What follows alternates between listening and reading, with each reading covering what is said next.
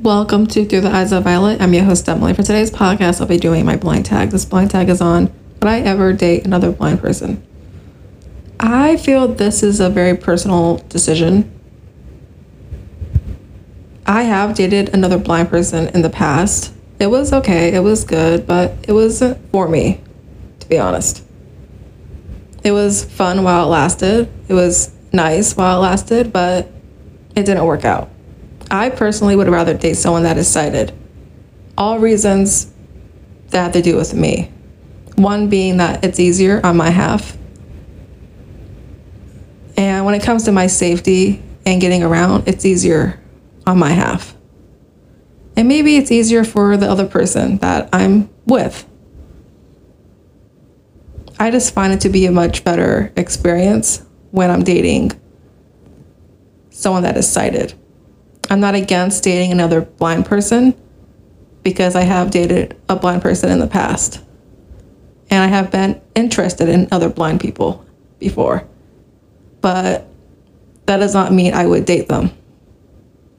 As friends, yes, that is fine. But in a relationship level, no, not at all. I prefer to date someone that is sighted for my own reasons, as I said.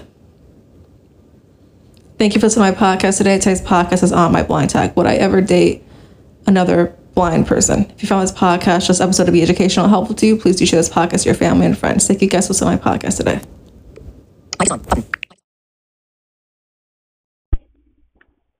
Very interesting in sharing. Would you say, because I've had the opposite, saying my husband and I have been together, you might know, for over 10 years, and I've dated sighted people and have found it kind of boring in a sense. It kind of depends on the phase in life it's at, but do you think that it has to do with, I mean, it's smart that you're very self aware of this, so do you think it has to do with the kind of lifestyle or business or genetics?